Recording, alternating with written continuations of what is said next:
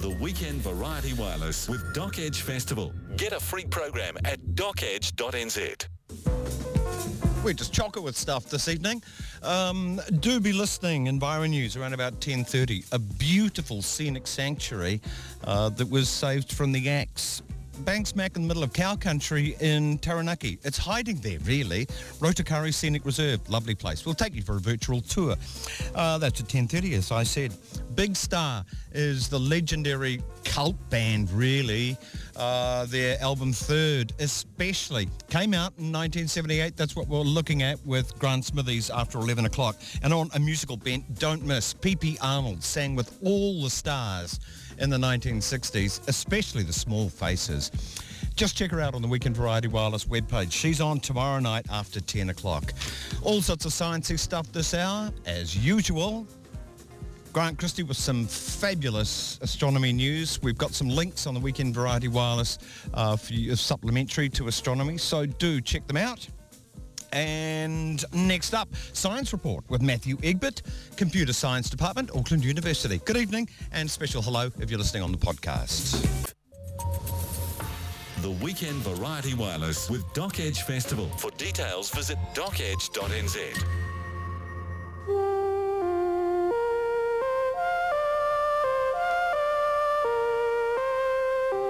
Science Report this week with Matthew Egbert from University of Auckland, computer science, and you think quite hard about how things think and the synapses and the brain versus the digital as well. We may end up being digital, I don't know. Do you think we're digital? I don't. No. Oh, heretic. Yeah, it's not the most popular opinion, I guess. Yeah. Yeah, the dominant way people think about the brain is if it's like a computer. And there's this quote from John Searle that I love because he sort of points out how this way of thinking about the brain as a computer is a product of our times rather than necessarily a truth. So if I can read this quote, is that all right with you? Sure, go for it. He says, "Because we do not understand the brain very well, we are constantly tempted to use the latest technology as a model for trying to understand it. In my childhood, we were always assured that the brain was a telephone switchboard. What else could it be? I was amused to see that Sherrington, the great British neuroscientist, thought the brain worked like a telegraph system. Freud often compared the brain to hydraulic and electromagnetic systems. Leibniz compared it to a mill, and I am told some of the ancient Greeks thought the brain functions like a catapult. At present, obviously, the metaphor is the digital computer." Right, because it's in front of us and it does a lot of the things that mimic some of the stuff that we do in our brains. And so we think it must be like that. Yeah. But not necessarily so. No, I mean, one of the reasons I like this quote so much is because you look back at the old ways of thinking, especially a catapult, right? This is just totally ridiculous. Yeah.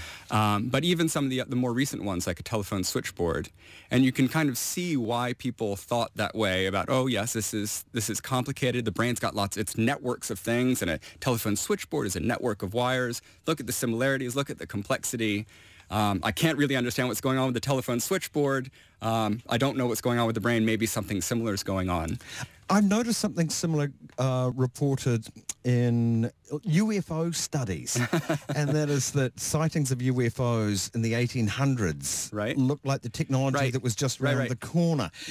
Looked like Zeppelins, and some of them had propellers and wings and things like that. Yeah, and, they disappeared. Yeah. Yeah, people... Or they came to real life. Yeah, maybe they were seeing, the future. It's people, in some ways, are not as creative as we might think. You know, we really rely upon using metaphors for trying to think about the things that we don't understand. And I'm always curious about what the next metaphor might be. So when Searle wrote that quote, the digital computer was the metaphor that he pointed out, but since then people have also pointed at the internet as another, a connection of, it's even more complicated. It's even more something that maybe is another inspiration for the brain, or for a way to think about the brain. And the other thing that I like to point out when talking about this quote is that, in a sense, none of these are wrong. And I mean, none of them are right? The brain is not a hydraulic system. But all of these metaphors... It's not a catapult. It's not a catapult, not usually. But all of these metaphors can be helpful in prompting new ways to think about what's going on inside our skull and how we're interacting with the world and so on. Yeah. Okay. Neuroscientists, they'd be at the coalface of this, wouldn't they? Because that's what we do know is happening in the brain. Nerves. Yes. So, it's interesting to think about the detailed low-level way that we can investigate the brain. We can people have looked at individual neurons, small clusters of neurons, and developed pretty accurate models about some of the properties of neurons. But even a single neuron is a cell, a eukaryotic cell. It's a really complicated piece of machinery, insanely complicated. And so we can capture certain things. People have focused a lot on the electric potential across the membrane of neuron cells and looked at how that can propagate down the cell and cause other neurons to fire. But just this week, or maybe it was just last week, I saw an article in Nature Scientific Reports talking about how in some neurons there are biophotons. So these are very, very faint flashes of light. And actually these happen not just in neurons, but in various parts of the body. But there's this theory this hypothesis that instead of just information propagating around or signals propagating around the brain by way of electrical signals, it might also be the case that light is bouncing around inside the axons of neurons and also contributing to the dynamics of the brain and therefore to the dynamics of cognition and all of the things that we do every day. Could we has somebody put a light sensor in somebody's brain? It'd probably start, unfortunately, with the rat or something, wouldn't it? They probably would, yeah. And I believe they have put these kinds of sensors in, but part of what this paper is that I saw was focusing on is how these pulses of light could be focused or channeled, and they're looking. Right. I don't know how familiar you are with sort of the anatomy of a neuron, but it's a cell with this long tube that takes it to somewhere else. This called the axon, and then around the axon are some other cells that wrap around it, and these for a long time have been thought of as a way to insulate the cell and help signals propagate, electrical signals propagate quickly along the cell. But what this paper is looking at is the possibility that those cells that wrap around are working kind of like a fiber optic cable. They're sort of a reflective thing that allows these biophotons to bounce down the axon and actually get to a specific location rather than just a general pulse into the brain. Because it's easily small enough to act like that, isn't it? So the light would bounce along it. Yes, that's the idea, essentially. Yeah. And then they're going even one step crazier, if I could say such a thing, and talking about how this might relate to quantum dynamics in the brain. Right, we're talking photons instead of electrons. Yep, and entanglement and some of these concepts that quickly get over my head. I'm far from an expert in, it might be in my head, but it's also over my head, right?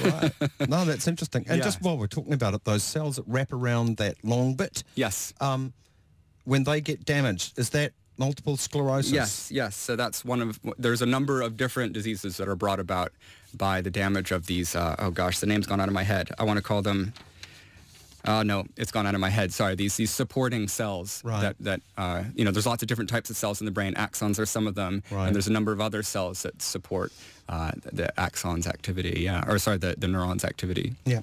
Okay, and sensory substitution as well. Yes. Should we talk about that? Yeah, so this is just one of my favorite sets of experiments that point out how adaptive our brains are. So there's some really neat work going on led by David Eagleman in Texas, where he's got a vest. Okay, it looks like a normal vest that you might put on, but it's a bit snug, so it fits underneath your clothing. And at different positions in this vest are vibrating motors. So there's electric signal that goes to them, and you can turn a motor on in your upper left shoulder or your upper right shoulder or different spots on your back or your stomach. And they hook this up to your phone, essentially, and the phone picks up different sound frequencies, so different pitches of sound. And depending on which frequencies of sound it's hearing, it causes different ones of these motors to light up. Or to vibrate. And people initially put this vest on and think, this is weird. I've got a weird vibrating vest that's going on and can't make heads nor tails of it. But after some training, where they're presented with different people saying different words and being told what they're said and so on, then the brain very rapidly starts to use this non-auditory signal to augment their ability to understand words. And they've tested it on people with hearing limitations, and shown in trials that it can be helpful in helping people be able to understand the words that are being spoken to them. I could easily see how it could be if you had one of these vests from a toddler. Right. It would just be like another language, because it doesn't matter how it's transmitted. It seems our brain is attuned to picking up things that are language, and it doesn't necessarily have to be auditory, does it? Yeah, but it poses a lot of really interesting questions for me as a researcher in artificial intelligence concerning how could I possibly build an artificial system that takes signals in of all different sort of modalities, So you build an AI and, okay, this is going to be the hearing input. And you build a set of functions or tools that are there for processing that hearing input. And then you do the same for some sort of tactile input, touch. But then the brain just quickly adapts and says, oh, this was touch, but now I'm starting to hear it and incorporate the information coming in from my damaged ears and from the vibrations on my skin. And it's amazingly adaptive and robust, and it's just it poses a lot of interesting challenges for us as engineers in artificial intelligence. Yeah. And another simpler or similar kind of scenario involves just putting on goggles that flip the world upside down. Oh yeah, that's a fabulous experiment, Yes. isn't it? And so same thing. So you're getting all of the sensory input that's coming in totally new form. And people put these goggles on and they can hardly stand up. They're really incapacitated. And then after a month of wearing them, they can go skiing, they can ride a bike. The world looks right side up to them. And go figure again, how do you create a system that is so robust to these law-like changes in what we perceive? And one other interesting aspect of that experiment is that if someone's given these goggles that flip the world upside down, and they're just pushed around in a wheelchair, like they're completely passive, they don't adjust. Oh, really? So you there's have to test and monitor.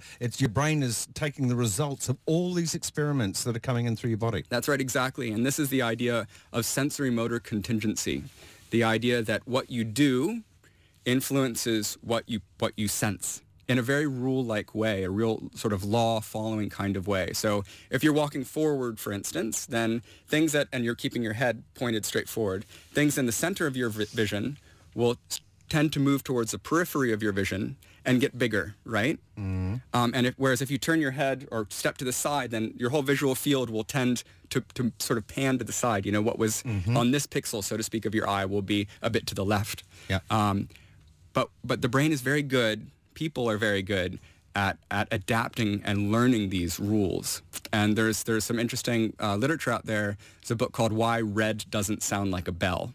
And it's saying that the reason that these different sensory inputs have different qualia, have different feel to them, is precisely because of the different sensory motor contingencies that are specific to those modalities, like the different ways that what we do influences what we sense. I have a real left field question. All right. Don't know if it's got anything to do with anything, but I know I'm not the Lone Ranger. When you were very young, did you have colours for different days of the week?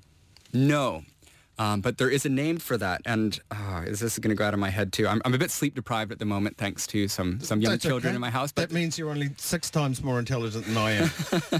It's quite a common thing to have this one modality be influenced by another. So, for instance, people will often see letters as particular colors, and numbers. So, every time they see a 7, it will be green or blue. And they do experiments to show that people aren't making this up. They can ask them 1 month, ask them a month later, and they're giving the same answers. And there's some evidence that suggests a number of artists have been influenced by this.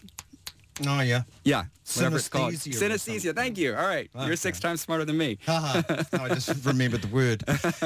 Yeah, Monday, Matthew, it's red. Everyone knows Monday's red. Well, okay, what are the other colors of the week? Tuesday's the sort of teal colour. Yeah. It may have specks in it, actually. Yeah. Specks of darker Awesome. green. Yeah. Wednesday is yellow. Yeah. Thursday's brown. Friday's black. Saturday's white. Sunday's blue. Fascinating. Always has been. Wicked. to me. Anyway, you may be playing that at home or just thinking, we're mad. Hey, fabulous stuff. Thank you very much, Matthew. Thank and you. Look Pleasure. forward to speaking again. Good one. Me too. Cheers. The Weekend Variety Wireless with Doc Edge Festival. Get a free program at docedge.nz. Astronomy Today with Dr. Grant Christie. Hello, Grant. Hey, Graham. As usual, we have some companion links to things that we're talking about astronomy-wise. And we'll play a little bit at the very end because it's just such an inspirational sound for me anyway. And that's Carl Sagan gently rattling on about life.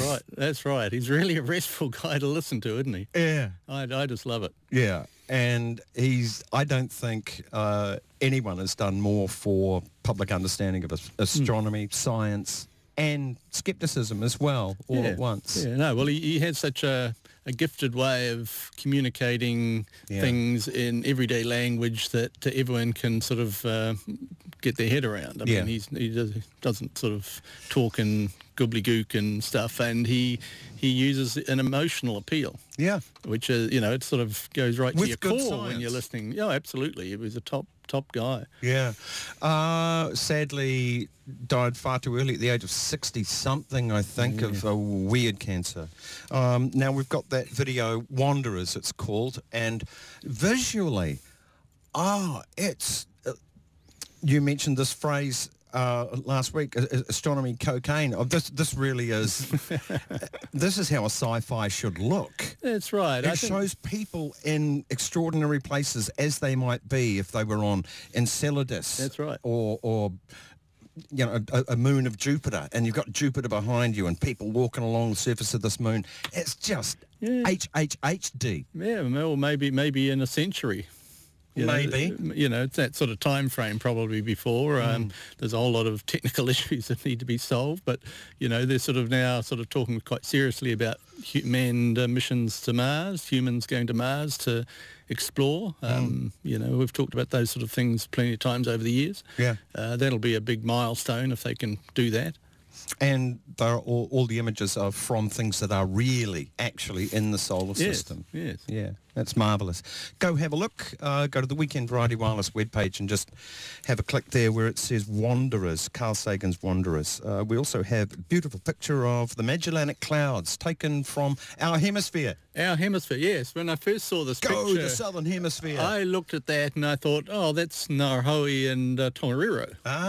And, I couldn't place the lake in the foreground, but I thought, hey, what a great shot. And we've got so many really, really gifted astrophotographers in New Zealand that use the New Zealand landscape. I thought, well, it's probably one of ours, but it wasn't actually. It was taken in Chile.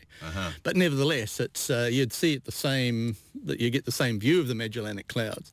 And these are the sort of two fuzzy blobs you see in the southern sky. They never set anywhere in New Zealand. They never go below the horizon. And they are two dwarf galaxies that are, probably gravitationally caught by the Milky Way. That's still not totally certain. The Gaia satellite will probably answer that question for us. Yeah. Maybe not right this year, but in big news future last years, week, wasn't it? That was.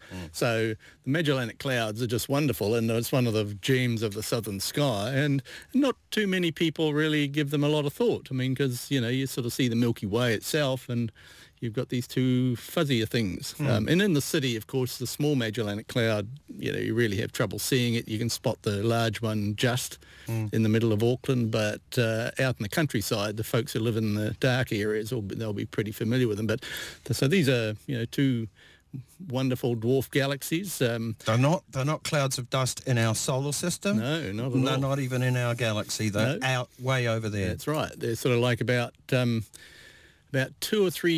times the diameter of our galaxy. You imagine our galaxy is a disk, they're about 2 times further away. Really? Than that. So, something in that order. And they have different chemistry to the Milky Way too. So, like the small Magellanic Cloud has about a third of the sort of heavier elements than what the Milky Way does. And the bigger one, I think, is around about half the sort of the sun's metal content or the content of our sort of part of the galaxy. Oh, so another opportunity. they're a wonderful test bed for astronomers because they want to understand how, all these different elements affect the lives of stars. And so here we've got our galaxy we can study, and we've got two more right in our face that have different metals. So you can understand that we find that lots of different stars in those two galaxies have fundamental differences to the stars in our galaxy because they just don't have as much of the heavier elements that that we have. Oh, I don't mean to be galactically racist, but what the hell are they doing here with their funny chemistry? Well, they've been, at some point in the past, that they've been captured by the gravity of the Milky Way. The Milky Way is much heavier. It's about 20 times the mass of the large one, and even more so than the smaller one. So those are dwarf galaxies, and in due course, over billions of years, they will get probably drawn right into the Milky Way. And we're welcoming. Well, that's something the Milky Way's been doing, for the last 10 billion years, is gradually snaring small galaxies, and our galaxy's full of stars that have come from other galaxies. Right, essentially we're all immigrants. Yes. And I've been looking out for claims that really dud claim. It's a droopy marketing device when you say something is the biggest pumpkin in the southern hemisphere. You go, that all. Astronomy is the one discipline where that is not a droopy marketing advice, because the southern hemisphere is just as good as the northern hemisphere when you're looking out, isn't it? Well, it's arguably better. I mean, the centre of the Milky Way galaxy, which is probably the most important part of the entire sky for all practical purposes, passes right overhead in New Zealand. So we're at a perfect latitude for that. The disadvantage the southern hemisphere has, which I would consider it's an advantage, is we haven't got much land. So there's a lot of water down here. We've got Antarctica, that's an unexploited region for studying the night sky, or the southern hemisphere sky, and we can see the Magellan Clouds. You can't see those north of the equator. Take that, northern. And so all these northern observatories, big ones and so on, that's part of the reason a lot of these big observatories were sited in Chile, because they had, and in Hawaii you can sort of do it, but they're still probably too far north. Okay. Now, the big news last week, and it will be ongoing big news for a long time, the fat release of the data from the Gaia project, satellite mapping where stuff is and where it's going and how big it is, how far away it is. Yeah, I've been a bit like a kid in a candy store. I mean, first of all, the computer access to the database is really simple. Anyone can just go on there if you know sort of basically what you're looking for. So there's a Do you have to log in with the password? No, you can just go there. It's all free. Jeez, that makes a change. Wonderful Europeans. Oh, no, they always give it away, the Europeans. Oh, in fact, that tends to be true for most astronomical data. No, I mean it makes a change from about 80% of everything else on the internet. Oh, yes, that's right. Yes, no, you can just go on there. You can search for a piece of sky, find all the objects that Gaia has observed. I've checked out work that we're doing and the stars that we weren't sure how far away they were. And now Gaia's sort of narrowed that uncertainty down quite a lot, and it's in future years it's going to narrow it down even more. So in 1 week you've gone there and found useful stuff? That's absolutely. Within days I was on there. I was quite surprised that it was so simple. And you can also, give it a piece of sky and say, haul down everything in this piece of sky. Don't make it too big, because Gaia's got huge numbers of things. It's got 1.7 billion objects measured, and so even in a relatively small piece of sky there's still going to be hundreds, if not 1,000 or more objects that it's catalogued. So only the closer objects it's got new, more accurate distances for. But as each year goes by and it observes them more and more times, the error is going to come down. And so, by the 5th year, those numbers will be really well nailed. I can't wait, but so you start pulling them down now, and even now they're better than anything that's been done before. I think we've got about 2.5 million reliable distances to objects now, where prior to that it was more like 100,000. And so that's really valuable. And so they're able to produce this wonderful graphic like the one that's on there. And if you zoom into it, you can just see what, the density of the objects that it's got, and that's only a tiny part of what it's done. And it's also got all the solar system objects as well. Previously, I've seen images like that where you can zoom in and zoom out, but they've been guesses. This is what we know. Oh, this is real stuff. Yeah, that's right. These are, and the other thing is it's measuring. It doesn't show on that particular picture that we've posted, but there are other ones where it colours the stars red or blue depending whether they're coming towards you or away from you. And when you see that same picture with the stars coloured, you'll see that on one side they're all red, on the other side they're all blue, because that's the rotation of the galaxy. They are measuring directly the rotation of the Milky Way galaxy by their measurements.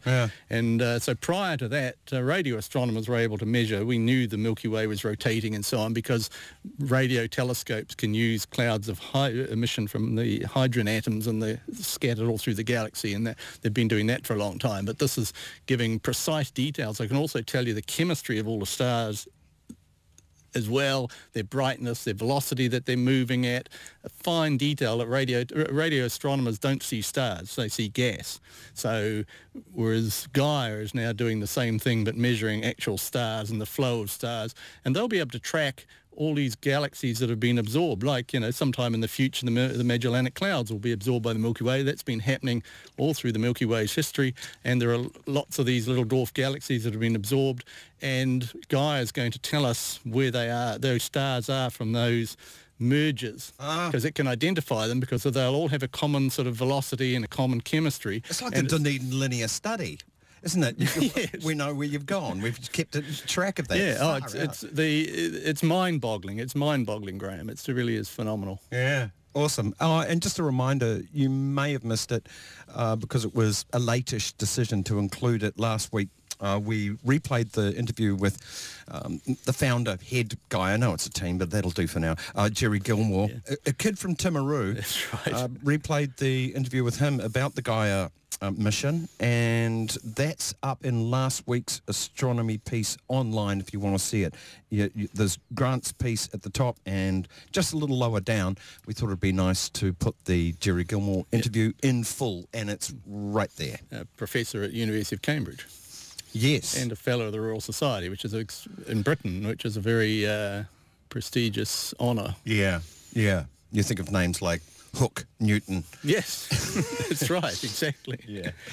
Okay. Oh, well, hats off again to the Gaia mission. Now, solar minimum, that's the sun gets busier and more magnetic and ferocious and angry, and then it calms down and more angry over about an 11-year cycle. It averages at 11 years, yeah, the solar cycle, and it's been going for a long time. I mean, it's been known sort of really from the mid-1800s, that was the first time that somebody actually sort of looked at it and actually worked out a number of, an roughly 11-year cycle.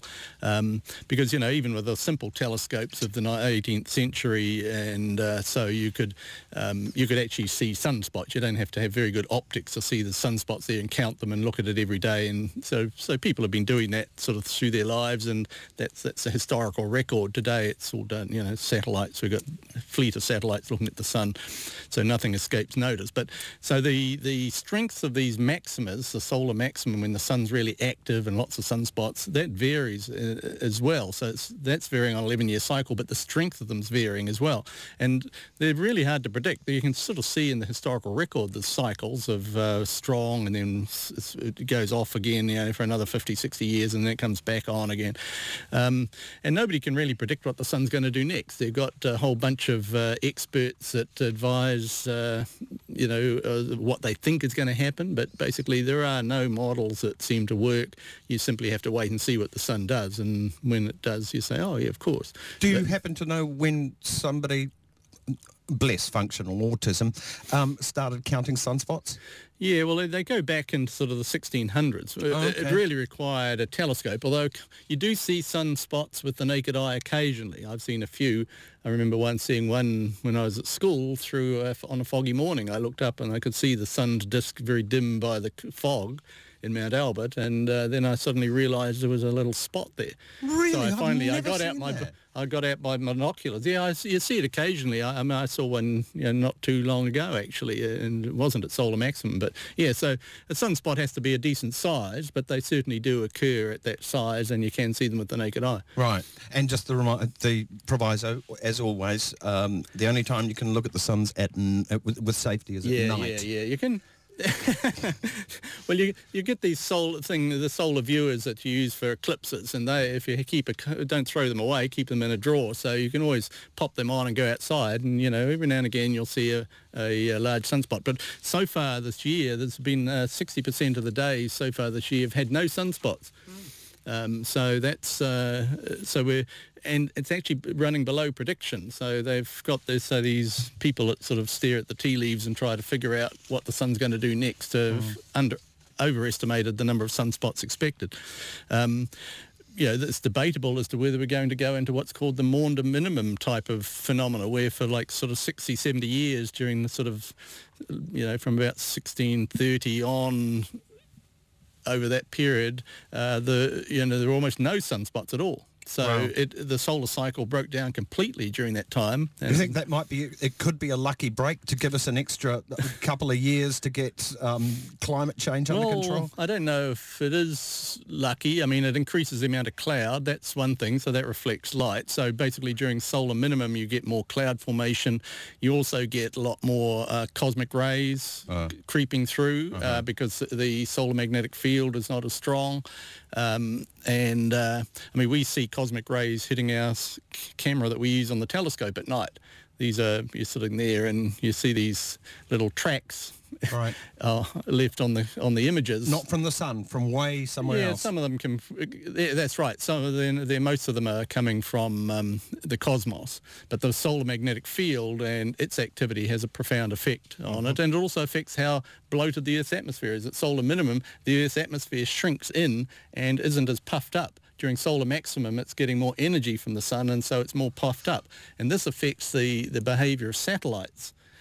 So things like the space station during solar maximum will be experiencing more drag from the upper reaches of the atmosphere than at solar minimum, and they have to constantly adjust the space station's altitude, so otherwise it'll just keep losing altitude and burn up. So they have to keep adjusting it. So it means that space junk doesn't burn up as easily during solar minimum because there's not as much drag, and it takes a lot longer for the junk just above the atmosphere to actually come in and burn up. So there's all sorts of consequences of solar minimum. Space weather. Do black holes wander the galaxy? Well, we know we've got them. Well, there's a couple of things here. One is there's a supermassive one right in the middle of the galaxy. We know about that. That's about 4 million times the mass of the sun. That's a monster. And all galaxies appears at the size of the Milky Way have a monster black hole in the centre. It seems to probably that's the reason that the galaxy even exists. It's still not clear. Some galaxies we know have black holes that are many billions of times the mass of the sun, so thousands of times heavier than the one in our galaxy. So our galaxy is fairly modest. But the question, and we know that there's black holes that are caused by supernovae or sort of the deaths of massive stars. Those we call stellar mass black holes. So they sort of have masses that are in line with the mass of a star or some way. They may be 10 times the mass of the sun or something like that. Heavy stars produce black holes often when they collapse and die. What they're talking about in this are the sort of what we'd call black holes that are maybe, if not thousands of times the mass of the sun, up to sort of tens of thousands. I know these can't be made by a star. And in theory, the galaxy should have them because the Milky Way has been built up by the mergers over its history over billions of years, sucking in these small galaxies like the Magellanic Clouds and that sort of thing. And the theory is that all of those have sort of pretty massive black holes in the middle. We can't always see that they're there, but that's the theory. And so when they get absorbed by a big galaxy, all the stars get sort of spread out and homogenized within the galaxy, which Gaia hopefully will decode for us, but they're black holes still orbiting around. And if the black hole happened to be orbiting around in the sort of roughly in the plane of the disk of the galaxy, just by the chance of the way it came into our galaxy, then there's a lot of material there for it to interact with, and the drag would cause it to spiral into the centre relatively quickly. But if it came in at a high angle, so most of the time it was way above the disk or way below the disk, then it would take much longer than the age of the current age of our galaxy to ever get to the centre, because basically big massive black holes in our galaxy should in theory be slowly falling towards the centre and be sort of absorbed into the one in the centre, but that can take place over a long time. So far nobody's found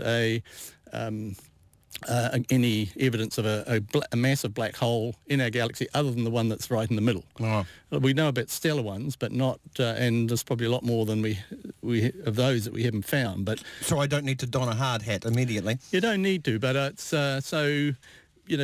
this migration of these black holes that we've acquired, our galaxy's acquired from mergers of smaller galaxies. The question is what are out there, and unless something's falling into a black hole, you don't generally know it's there.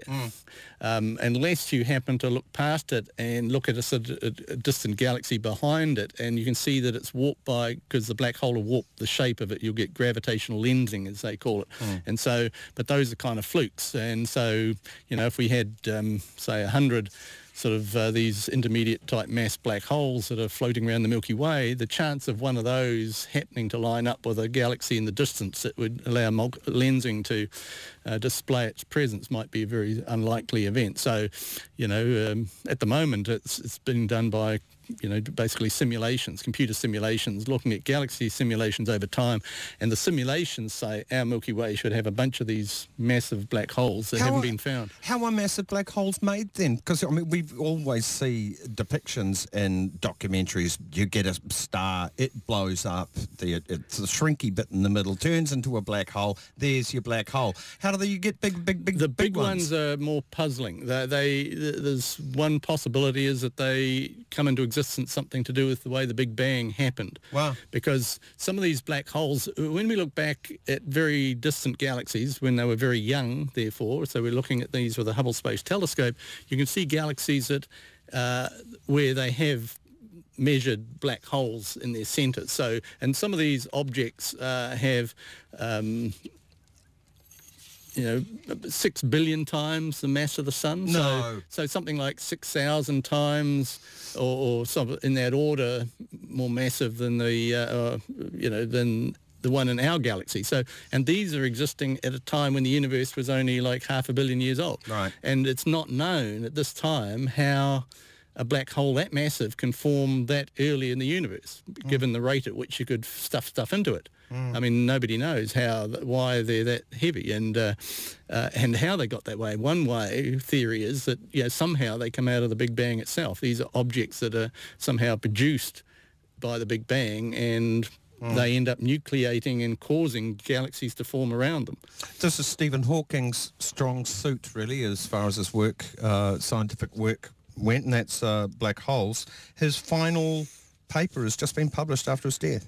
Yes, that's right. Well, it's sort of interesting. I don't understand enough of it to really speak. You'd have to get Richard Easter or somebody on from University of Auckland, a cosmologist, to really sort of dissect it. But basically one of the puzzles that's always troubled scientists is that there are certain physical constants in our universe that if they were just a tiny bit different, then life could never have started, atoms wouldn't have formed, and we would have had a sort of very vacant sort of kind of universe. And it's called the fine-tuning problem. So how do you get out of the Big Bang a universe that comes into existence that does allow us to even exist, given that should be a very improbable event. And so one of the answers is, well, hey, let's just make huge numbers of universes, and given enough time and enough universes, sooner or later, a fluke's going to happen, and so here we are.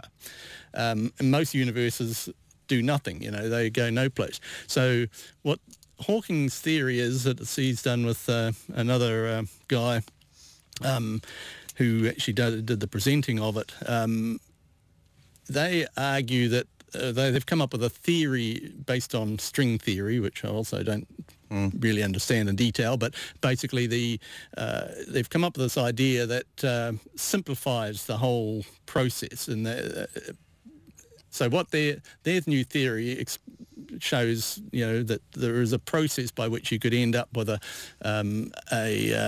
far smaller range of universes forming, and that so the chance of one's having us in it, or it's a life being possible, atoms, is a lot more favourable than the other idea. And also they're sort of talking about that what our universe is a pocket universe. So the current view by cosmologists is that basically this idea of sort of permanent inflation. So the universe started off with a sort of a massive expansion range, which you need to explain the geometry of the universe, basically. And nobody really sort of doubts that somehow that inflation event happened. But what they're saying is that, and Hawking and co. as well, is they're saying that basically there are little pockets of ordinary universe that isn't inflating comes into existence, and we're one of those pockets. But there's an infinite number of other pockets, and the universe is still expanding and inflating in big chunks of it, but we are in a pocket where the inflation has stopped. Oh, that's nice. Yeah, well, it's just as well, but otherwise you'd be very stretchy, man. Right. But so it's the whole thing. I mean, it gets really obscure, a lot of this stuff. But they do say that, there's a way this could be tested by looking for gravitational waves, of course. We have LIGO detector that found merging black holes. The gravitational waves that come from a cosmological thing rather than two merging black holes in sort of relatively recent times, they are a much longer wavelength than we've got detectors for. So LIGO couldn't see them because the wavelength of these gravitational waves that they're predicting would be a consequence of their theory can't be tested yet. But there's a satellite called LISA on the drawing board with the European Space Agency, and that's putting basically a gravitational wave detector into space, and that would have the capability of detecting the long wavelength gravitational waves. I mean, it's probably 30 years away from existing, so we probably won't be talking about it. But, there's young kids listening that might well be around to see whether that's real. Yeah, never know. One of them might remember this show. It's possible. I remember Carl Sagan's stuff. Yeah. And before you get too excited, religious apologists about it must be God with this, to create a universe just so finely tuned for life. 99.9999999% of the species on Earth have gone extinct. We nearly went extinct. That's right. 99.9999999 recurring of the area of the Earth and the mass of the Earth we can't live in. It's dreadful for life. And the same for space. Yes. It's made for black holes. It's a tough place to try to live. Yeah, and we're lucky we just got through. Okay, thank you very much, Grant. Stephen Hawking popularised a lot of this big, deep thinky stuff and astronomy, as well as Carl Sagan. We'll leave you with a bit, as promised, of his beautiful thing, Wanderers. And visually, man, it's stunning too. So go have a look. It's on the Weekend Variety Wireless webpage. Click at the top for this weekend's show, and it should be very clearly displayed there. Grant, thank you very much. Thanks, Graham. For all its material advantages, the sedentary life has left us edgy, unfulfilled. Even after 400 generations in villages and cities, we haven't forgotten. The open road still softly calls, like a nearly forgotten song of childhood.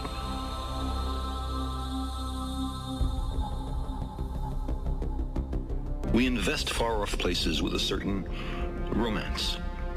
The appeal, I suspect, has been meticulously crafted by natural selection as an essential element in our survival.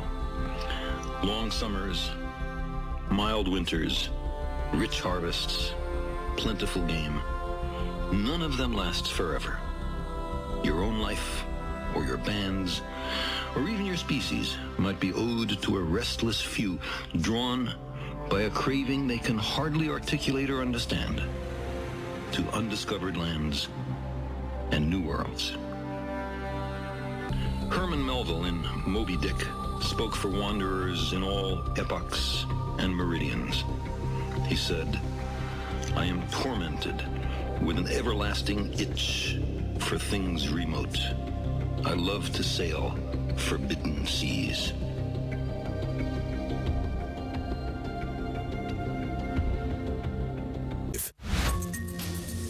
The Weekend Variety Wireless with Doc Edge Festival, New Zealand's premier documentary film festival. Documentary Edge Festival's underway. Hard to miss it, isn't it? Well, that's a good thing. We'll take you through some previews of what's on offer with James Croot after news, sport and weather. Very good evening, everybody. It's 9 o'clock, or just about.